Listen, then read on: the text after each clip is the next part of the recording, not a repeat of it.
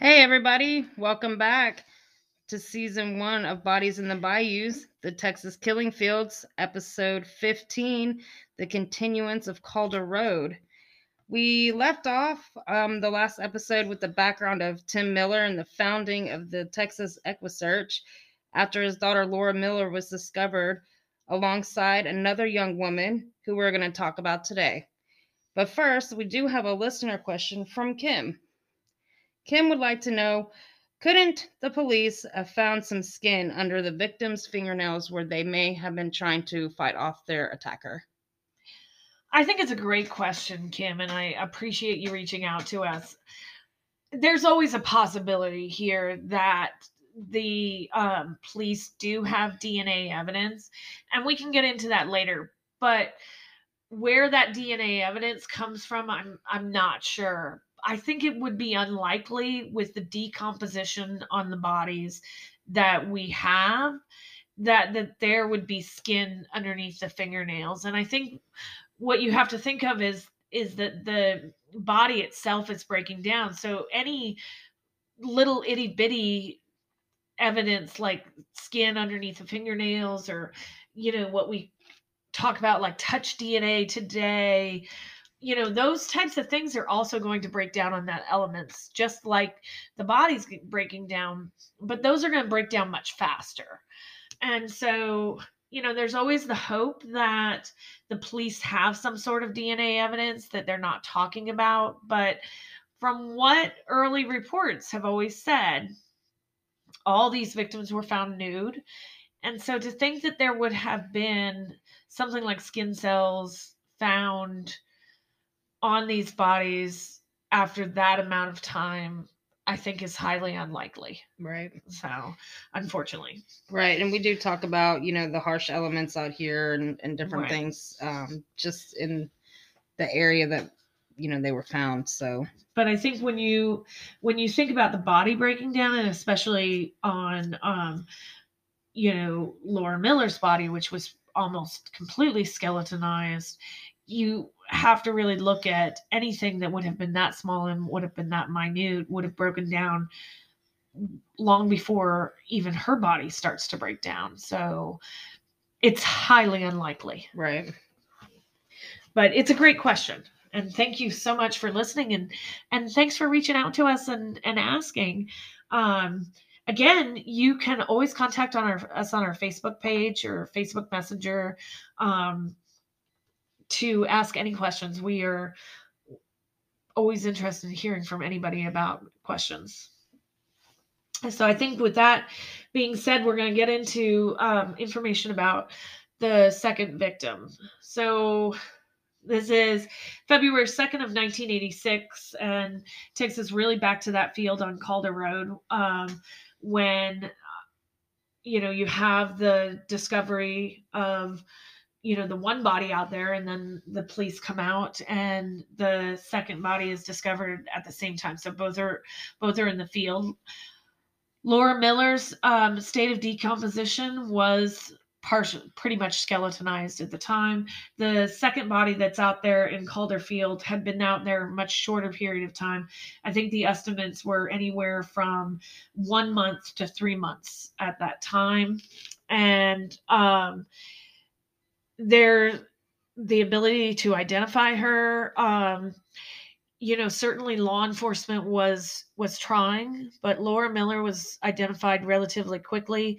And the second victim, what you get is little information that she was slightly taller than the Laura Miller, and also taller than Heidi, who had been found out there a year earlier. And that her age ranged from the age of 20 to 35 years old. And other than that, nothing distinguishing. But the biggest thing that comes out of her information is we do have a clear cause of death. This victim was shot in the back. So that is very clear, and it is identified within a relatively short period of time where the police come out and say that whoever she was shot in the back. Very little is said about trying to identify her shortly after that. You don't come across much information. I think a year later, an article runs talking about the Miller family and their quest to find answers. And at that point in time, it is mentioned that there was this other young woman who is unidentified. And that, they're looking for information on her case. But as the years go by, you get less and less requests for information. And so then that brings us to 1991. And in July of 1991, you have a couple who is out horseback riding. And they're off of Calder Road, enjoying their day, when they discover the remains of a young woman who is decapitated. So the skull is not with the remains, but the remains are there. Law enforcement is contacted and goes out to the scene, secures the scene. At this point in 1991, you have Calder Road right off of Irvine, which we've talked about quite extensively where that is. And you do have the Miller family who has erected crosses in Calderfield, and those 3 crosses to the earlier victims are there. So if somebody's wandering around or looking, there would have been a visual representation of where these women remains were left. The Calderfield, the 1991 body, is actually located across the road. Right. And if you're in that area now, you don't really have that open field look or a dirt road anymore. What you have is a very busy road. And when you're standing at the place where the crosses are, and a cross is now erected there for this 4th victim, when you look across the street, you have a large housing development. Right. Very much like you would see in any suburban area where all the houses have a very similar look. And there's a lot of businesses too there. There is a lot of businesses there. But the houses have a very similar look, and there is a fence which blocks it off from Calder Road. So you can't exactly pinpoint the exact location, but from newspaper articles, from what we can gather, you can look at where the location was and could pinpoint through the trees and the brush and the grass where the 3 other victims were found. Right. So a search was conducted by law enforcement and local volunteers. And so we've actually talked to a couple of different people who were there at that time when that search was going on, and tried to get a little bit of information from them. And basically what they have described it as is a field. Mm-hmm. Open kind of field, wandering through the brush. So not something where, you're like an open field area, more of an overgrown Texas field where, you're almost bushwhacking it with machete. Right. And so her skull was located about 100 yards from her body. And that was 3 days after the discovery of her body when they did discover her skull. When they discovered her skull, it contained a top plate of dentures and only about 4 to 6 teeth on the lower jaw. It was animal activity that was the reason that the skull was removed from the body. So that we know happened after her body was placed in that field. Right. That was not something that, occurred at the time of her death or something that was a result that caused her death. Right. Her death is one of those things where you go back to the manner of death is homicide, the cause of death is undetermined. Right. And so again, we're back to, having an unidentified person. Her remains were not identified. What they did come out and say is that she was short, between, I think, about 5 feet to 5'4", and between the ages of 30 and 50 years old. And then, that they were looking for information about her. So they were very hopeful that they would be able to identify her relatively quickly. And the reason that they were so hopeful was actually because of the dentures. Right. And so, I think this caused a lot of discussion with you and I originally about kind of, our dentures numbered, and, how could they be tracked? And I mean, they have to take a mold, right? They do have to take a mold. And so, is that mold kept? How do you go about like asking these dentists? And what I found out was that dentures can be actually numbered and almost identified. like prosthetics. Right. Mm-hmm.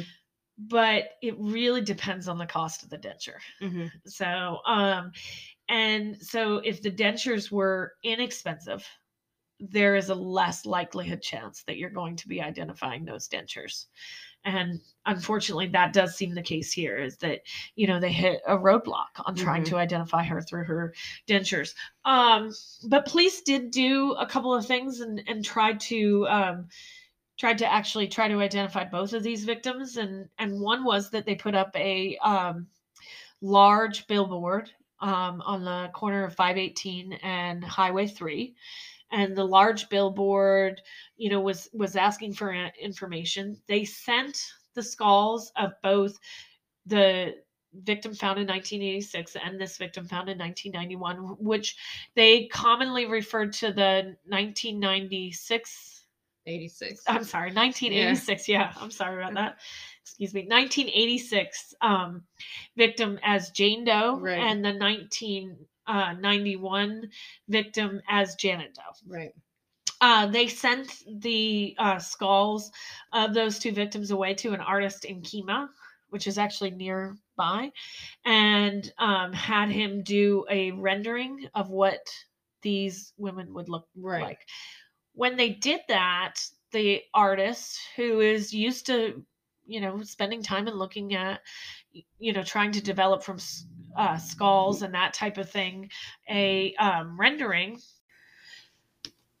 the artist is able to look at Janet Doe's skull and notice that her cheekbone had been broken, and also looked at her dental plate, and then did come forward and say that her dental plate was broken too. Now, this is not something that might not have been known by law enforcement. It was probably known by law enforcement, but it wasn't announced at the time.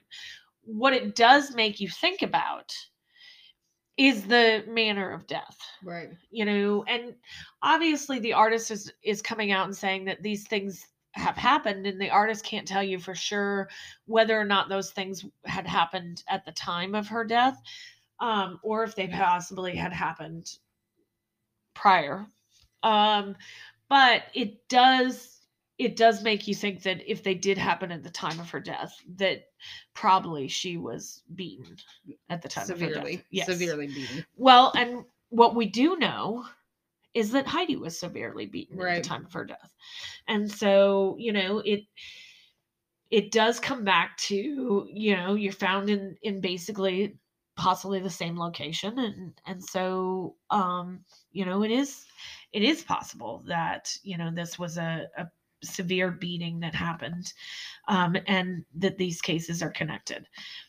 And so we go on like that for years, back and forth. Every so often, police asking for information, the artist's sketch get put up on the billboard, more sketches are done, the skulls are sent away again, to have like age progression. Yeah, and to have some sort of, like the clay placed over them, and to try to update these pictures and to get better here. But constantly trying to figure out who these two are. Police come out and say that they believe that whoever killed these two individuals, that these individuals were probably transient or not from the area. Right. And that's why they're not identified. And so, they don't have any answers.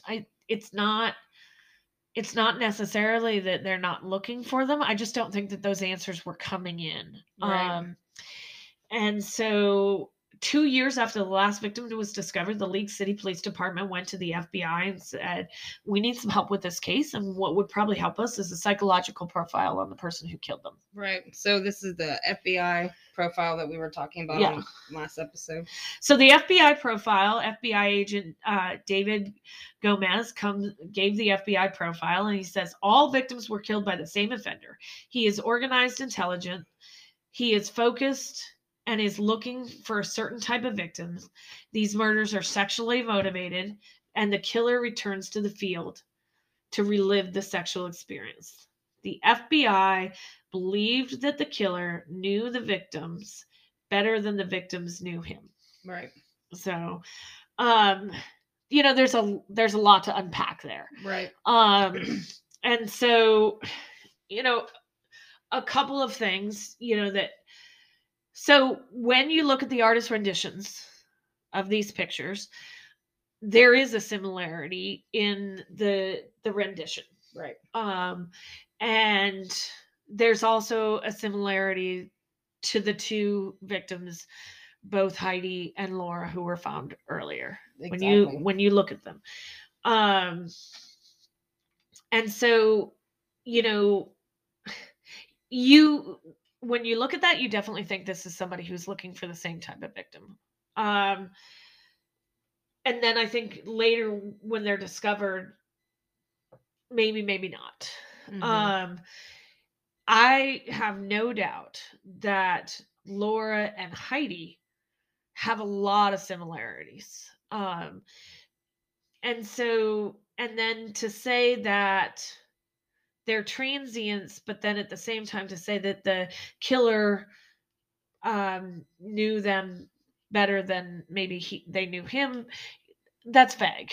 It's so I guess what seems to be coming out there is the FBI's belief that maybe he was stalking them ahead of time. I believe maybe stalking too, because that's what comes to my mind with that.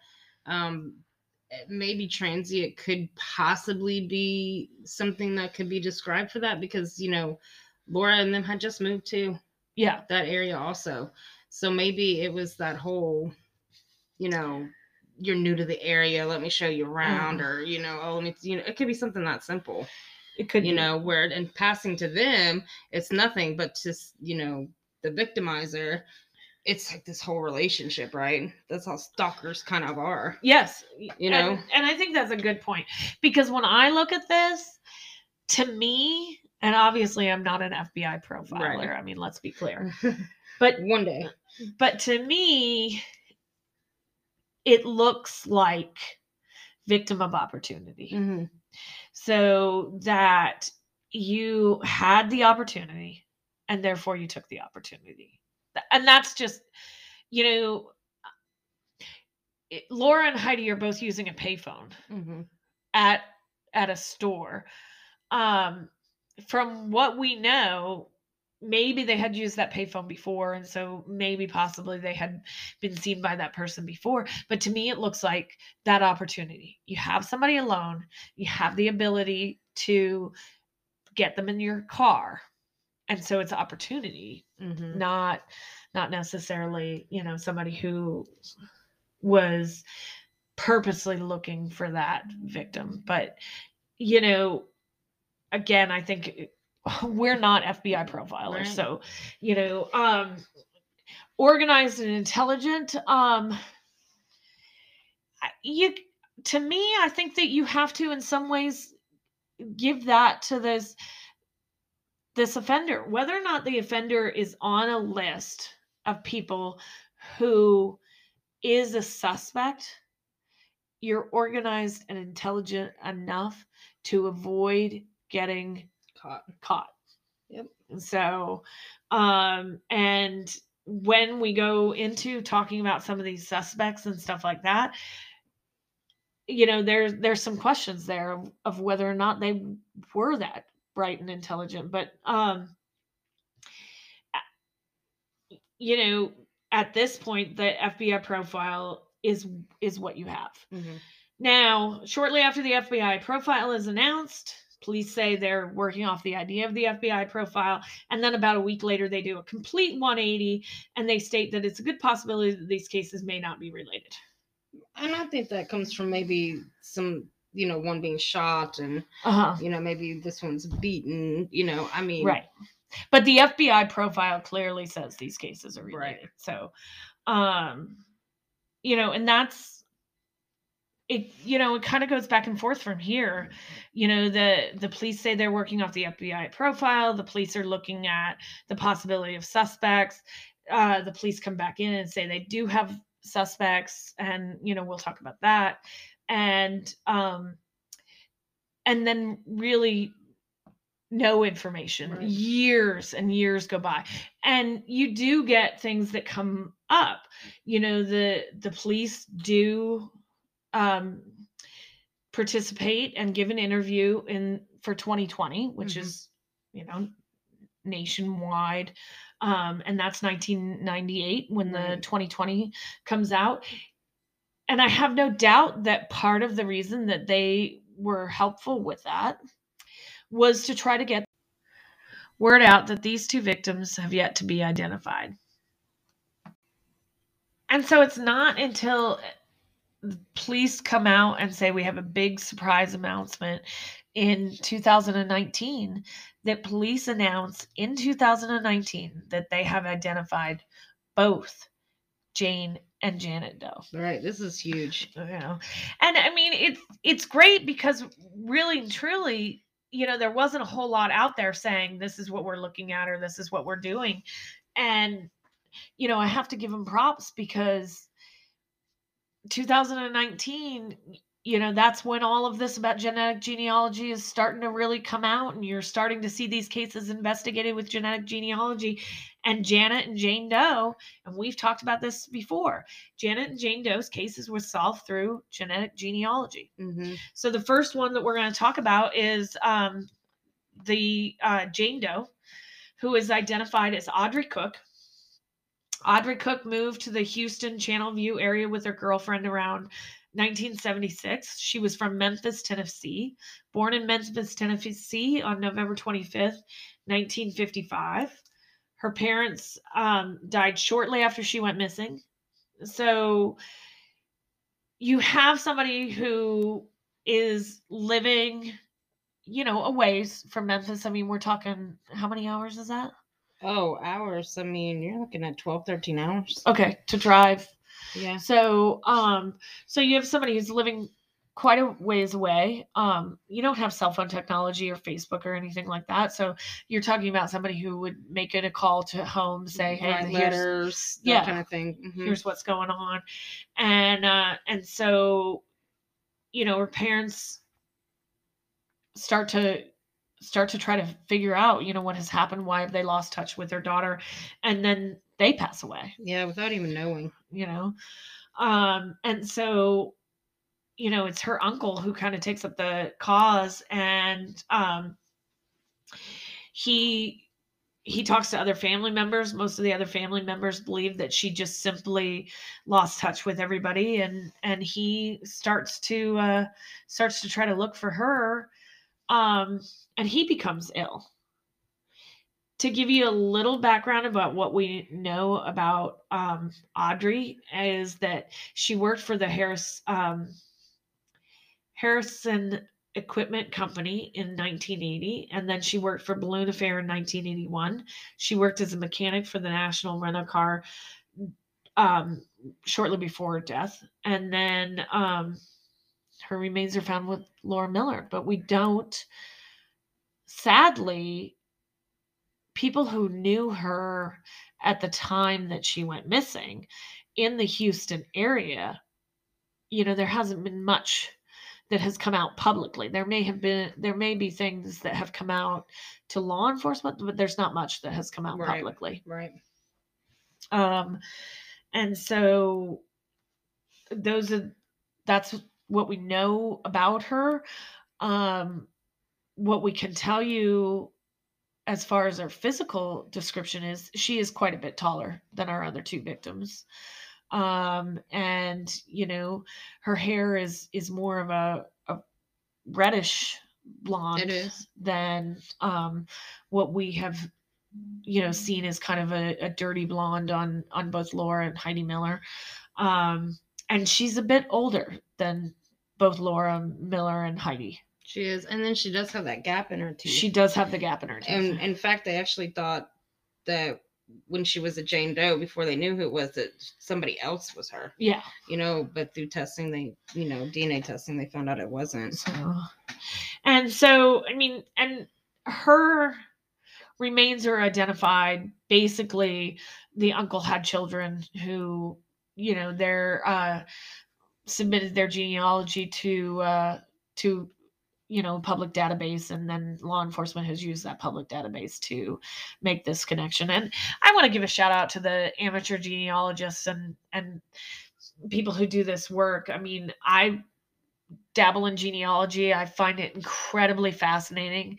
I think that answers to so many questions that we have will come through, genetic genealogy. And so I find this fascinating. But the volunteers who work for these law enforcement officers and stuff like that, who spend the time going through these databases and connecting these families, who finally get answers on this, kudos to them. This is an incredible thing that they do. There's a interview out there. I'm not sure what platform it is, but with the Friendswood Police Department, when they're interviewing Audrey's family and finally, can connect them, and it's a pretty interesting little watch if you guys get on there. So, because you can really just see that in their eyes, like that closure and that, all kind of coming together for them after all that time. So it just, I guess, like, I'm getting goosebumps even talking about it. So it's one of my favorite subjects is the genetic genealogy, really. And I think to, finally have that answers. I know her parents are gone and her uncle had passed away at this point in time and stuff, but they didn't give up, though. No. And that's got to be a question, as you get together over the holidays and, I wish we would know what happened, and so I'm glad that they finally do have the answers. The second victim, who is Janet Doe, is identified as Donna Prudhomme. And Donna, we do tend to know a lot more about. So what we know about her is that she was born in Port Arthur and that she lived in Seabrook. She was known to visit bars on NASA Road 1 and Seabrook. To give people a visualization or a little idea of how close NASA Road 1 would be to Calder Road. You're talking maybe 3 or 4 miles. Okay. So if you think about the NASA Space Center that's in Houston, that's in this area, it's a mile or 2 from there. You cross Highway 3, which we often reference that too. Not far at all. Okay. And so there's quite a few little bars and, well, because that's almost a touristy type area if you think about it, because you've got the Kima Boardwalk and places where people go have fun and just kind of get out for the weekend. Definitely a lot of stuff going on down there. So yeah. And if you're known to go out in Seabrook and even work your way up toward NASA Road 1, you're going to go right through Kima. Well, sure. It's all right there. Yeah. Seabrook is a left, Kima's a right. off of NASA Road. Right. Okay. We got confused about this one time when we went out, right? Yeah. You're like, this is not Kima. No. It's just a blink of the eye, really, you know. So she did have 2 sons at the time that she went missing, and the 2 sons were raised by their grandparents. Recently, in a candlelight vigil, her sister said she knew her sister would not have left those boys, and admitted that the family did hire detectives in order to try to find them. What we know about Donna is that she did struggle with alcohol and drugs. Right.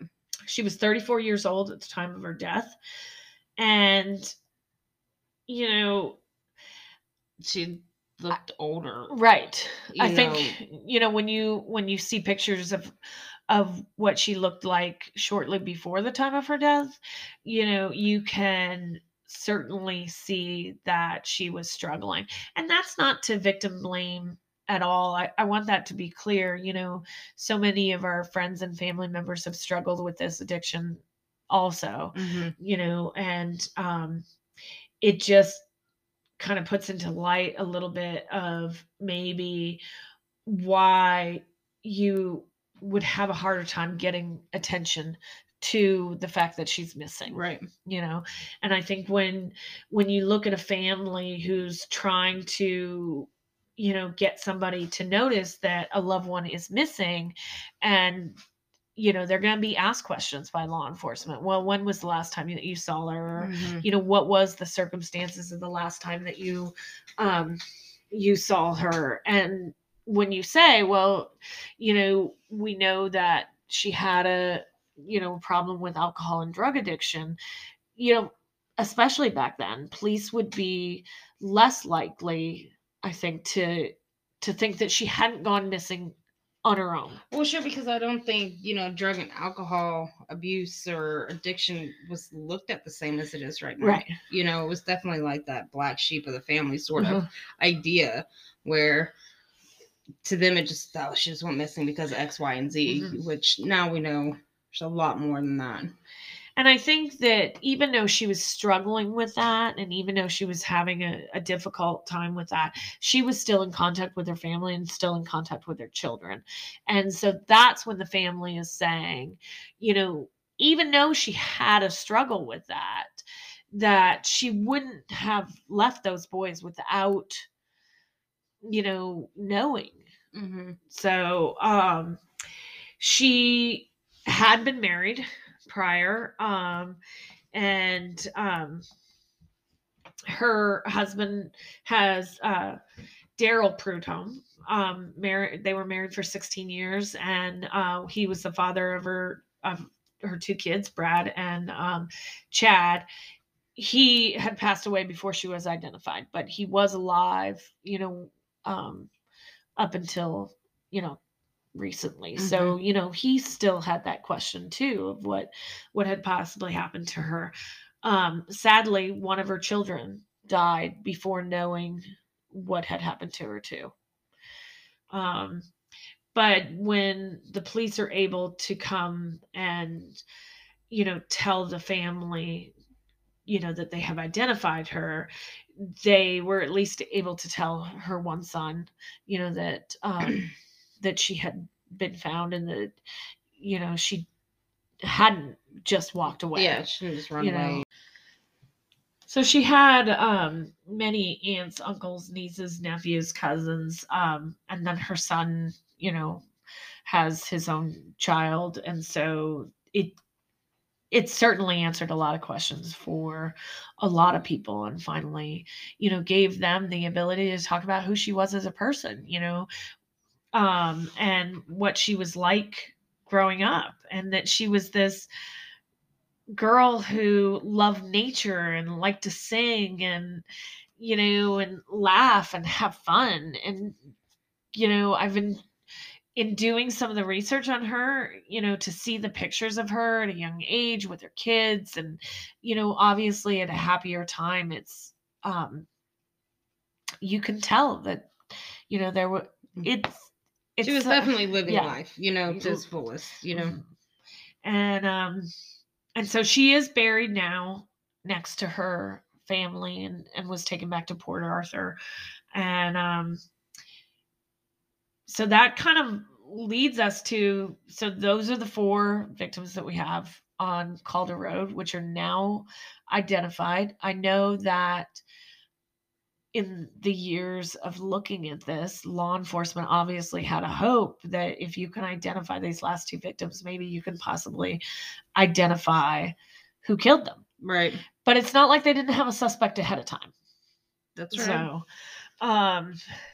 And so early on, and I would say with pretty much the FBI profile, early on, the police believed that they had one solid suspect. And so they set their sights on Robert William Abel.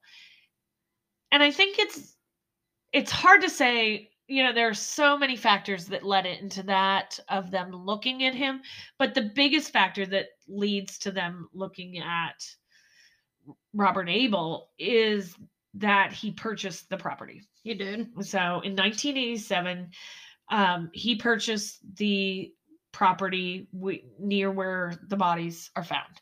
And so you've heard us kind of talk about it before, about Stardust Stables. This is the owner of the Stardust Stables. Right.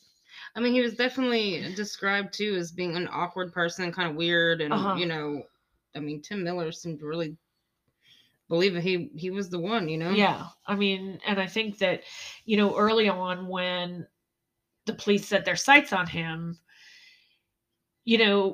Miller certainly does believe that there's this possibility. One of the reasons that they start to set their sights on him is that his ex-wife goes to them and claims that she believes that he had, something to do with it, and that she knew that he had photographs of naked women, that in her mind were photographs of naked women who didn't want to be photographed, and that he certainly exhibited some odd behavior about the property. So if you go back to the FBI profile, one of the things that the FBI profile is saying is that he's highly organized and intelligent. Robert Abel is a NASA engineer who helped design the Apollo 13 rocket. And one of the things that people say about him is that he was incredibly intelligent. Sometimes when you have somebody that is so intelligent, they can come across awkward also. Right. But he also was known to visit the crime scene. So, and again, going back and forth to look at that FBI profile, is that this person would come back and revisit the crime scene. So when they talk about him visiting the crime scene, certainly one of the questions that comes up in my mind about that is, well, this is a crime scene that's in your backyard, basically. Yeah. And so to me, if something happened that close to property that I owned or was purchasing, I would be incredibly curious about it. I'm not trying to say that, that should have kind of, they should have said no, that's just normal. But again, I would have been incredibly curious about it too. Yeah. I mean, even to today, if I own that property, I'd still always be looking in the backyard, or I don't know. I think it's in your mind. Well, and we work near there and we're curious about it. Yes. We know a lot of people who are very curious about it. So to give you a little bit background on him, other than the fact that he was the NASA engineer, in 1978, he got a divorce after 21 years of marriage. His wife never accused him of anything, any abuse or anything like that, just simply that this was a marriage that didn't work out. So when he gets this divorce, he begins going to bars around the NASA area looking for dates. And again, yeah, if you factor in the last two victims, there is certainly a possibility that both of them were in that area and in bars. And then we do know that Heidi did work Right. in a bar. And so um, in 1983, he lived about a mile from where both Heidi and Laura disappeared from. Right. So he was, the fact of the matter is he very easily could have visited that convenience store. What is it? That date, time, location, Yeah. sort of stuff. I mean, he's right in the middle. But it is kind of with his, so he again marries. It's a short-lived relationship. And then his wife does go to the police, and it's with her going to the police that they have enough to say, let's go get a search warrant of the property. And so it's in November of 1993 that the police take the search warrant and go out to the property. They take a ton of stuff out of there. They take a huge amount of photographs and slides and reel-to-reel video, which for some people might be a little confusing, because I mean, even I grew up with VHS tapes, and so, but I have, like, my grandfather's Right. videos that they took. And so I can see how he would have had that type of thing, especially when he's married and, has a family and stuff. They would have possibly taken that type of video, that he would have had. And they do take these photographs that he has of the, nude women. They are able to identify these photographs. And it does later come out that this was possibly somebody that he had a relationship with. Right. So, nowadays, people take them on their cell phone, and back then people, would take a Polaroid. Yeah. And so, it doesn't, the fact that he had nude photographs of somebody doesn't really make me all that suspicious, but he did have a .22 caliber gun.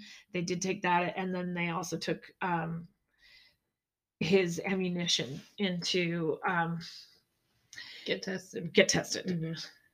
Mm-hmm. One of the interesting things here is during this police search, they also take hairs from a hairbrush from him, and they take bags of vacuum cleaner dirt and stuff like that. Now, this goes back to that ultimate question that says, we're in 1993, so we're very, very early on, at the possibility of any possible DNA. But again, if they're taking hairs from a hairbrush, they're taking his hairs from the hairbrush. So I would question what they're comparing it to. Right. When I answered Kim's question earlier and said, I had my doubts about DNA, this is one of those times when you come back and you start to read through this and getting this idea of what they're taking. And I do think to myself, wow. Yeah, I mean, too, what comes to my mind, especially at this time, is like they could be trying to compare carpet fibers. They could try to be finding, maybe any fibers from their clothing. If right. They had it. I mean, I know there's just all kinds of stuff. And so there is, but with so little released by police, and they're not going to release, these are open cases. They're not going to release information to us to say, hey, yeah, announce it out on a podcast. But we've seen capital murder charges on innocent people with less than that. But it does make you wonder what they're comparing it to. Exactly. Or what they're looking at. But, so, and he does. So in November of 1983, they take all this stuff from his house. In January of 1994, he sues them to get it all back. So, granted, obviously, if these are family photographs and slides, and certainly if they are photographs of your ex-girlfriend that you have, she probably wants you to have it back. But police, a hearing was set, and police did not want to return things. They didn't have a chance to look through it yet. But eventually that stuff did come back to him. And, as far as we know, police said at that point, they said he was a suspect. He wasn't their only suspect. Right. And I think this is where Miller certainly confronts him, because he certainly believes that there's a lot. I know that Tim Miller has certainly talked in more recent years about the fact that he regrets some of what had been done there, but I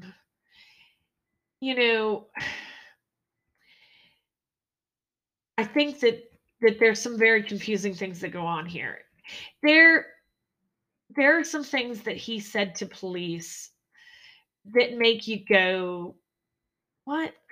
I mean, before really being asked, why he's hanging out kind of, talking to police who are doing their investigation. He does tell the cops that he couldn't have committed the murder because he had a torn rotator cuff and he couldn't carry anything. So that's kind of, it's odd that you volunteer that information, but at the same time, if that is the case, there is reason to suspect that, hey, maybe you couldn't. He also said that, some of the photographs that were taken were photographs that he had hired a private detective to take in the case. And, again, I kind of wonder, what exactly are you hiring a private detective to do? So it just begs, the question a little bit. I kind of see why they had him on the radar. But then, one of the other things that kind of comes out in some of this is a lot about the Stardust Ranch.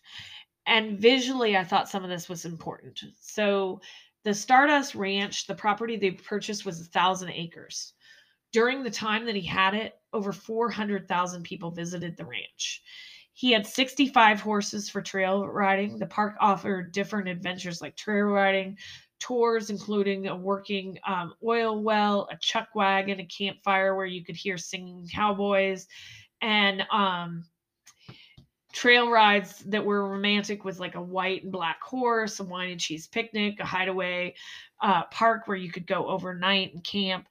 So you and I went down to where this is, and it's just hard to believe that there was that much undeveloped back then, that, you would ride your horses back into anything. To me, now what you see is, a subdivision and kind of some dirty, dusty fields. But, yeah, you just look at it like, it's just kind of odd to think that, you would have had, 1,000 acres and 65 horses and trails that mingered back in there somewhere where you wouldn't see the, trailer park that's right there. But, one of the other interesting things that kind of talked about is that when you're camping there, you could hear the coyotes. So, definitely a little bit of animal activity going back in there, and more rural than I think we give it credit for. Right. Certainly a lot more rural than it is now. And so it does give you a visualization of that. So sadly, the only other thing that I kind of got out of that is that, so he was married to his first wife that lasted 21 years. He was married to another woman that lasted 41 days. And then he got very upset and the divorce happened relatively quickly. And then he did marry a third woman. And she is kind of the one who goes and calls the police and tells the police that he was prone to fits of rage, even though he never hit her.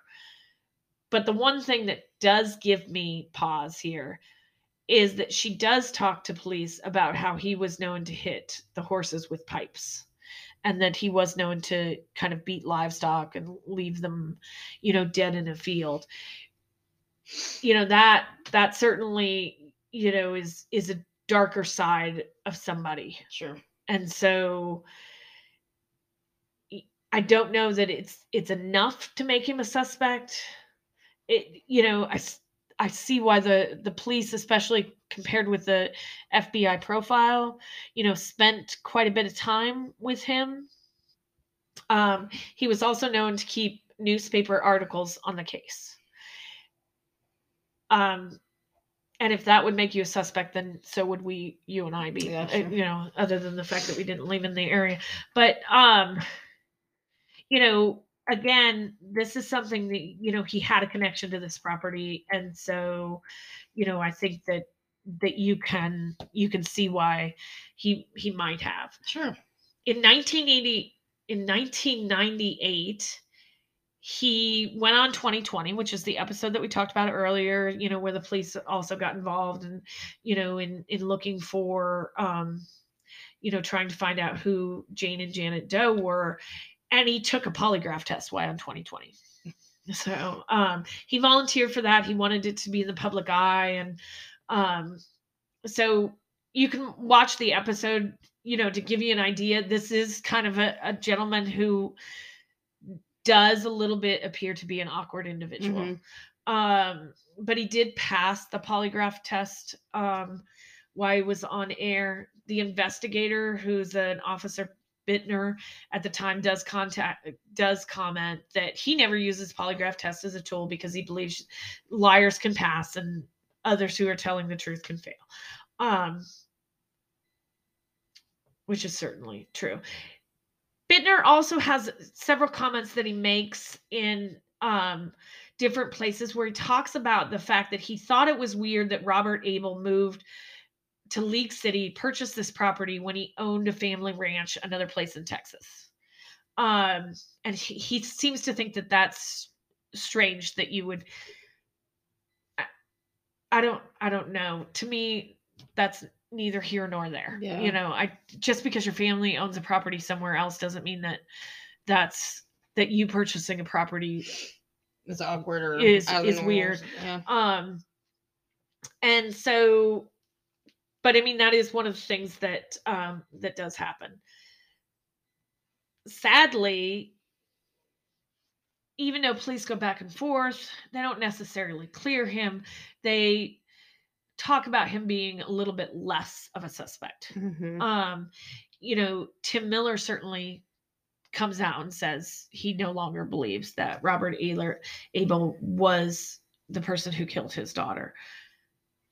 But this would follow this man forever. Mm-hmm. I mean, the ranch would pretty much close because of this. Because, I mean, who would want to go out on a romantic horseback ride of, a guy who you suspected as a serial killer's ranch? I mean, that's actually near the field where it happened. I mean, come on.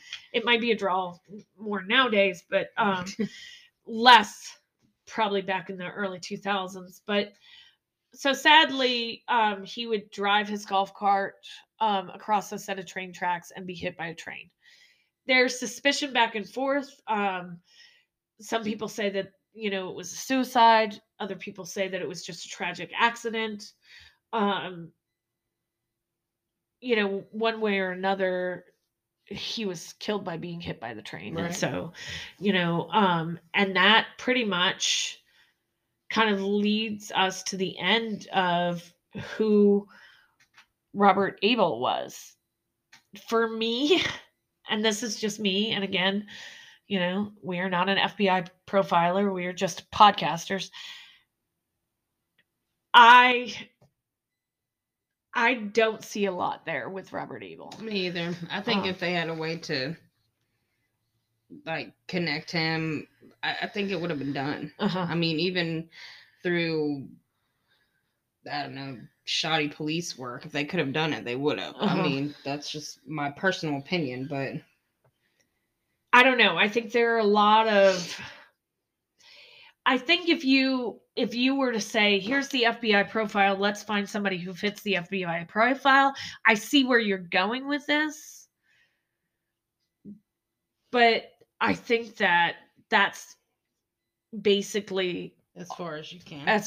Yeah. And just the connection to the property, but there's no past crime that says he picked up this girl and she got away, or somebody came out of the woodwork and said, yeah, he talked about this type of thing or anything like that. It's just, there's just little pieces of it and the connection to the property, and it just, I don't know. I mean, if he did this, then the FBI profile was spot on. This was a highly intelligent, highly organized person who managed to get away with murder. Right. So, and that's basically kind of all we have for this episode. We will be talking about 2 other suspects in our next episode. So, kind of stay tuned for that, because, well, I think, we'll talk about 2 or 3 in the next couple episodes, because we have a couple to talk about. And I feel like there's a little bit more there on some than others. So stay tuned for that. Stay tuned. Thanks for joining us next today. time. Bye, guys. Bye.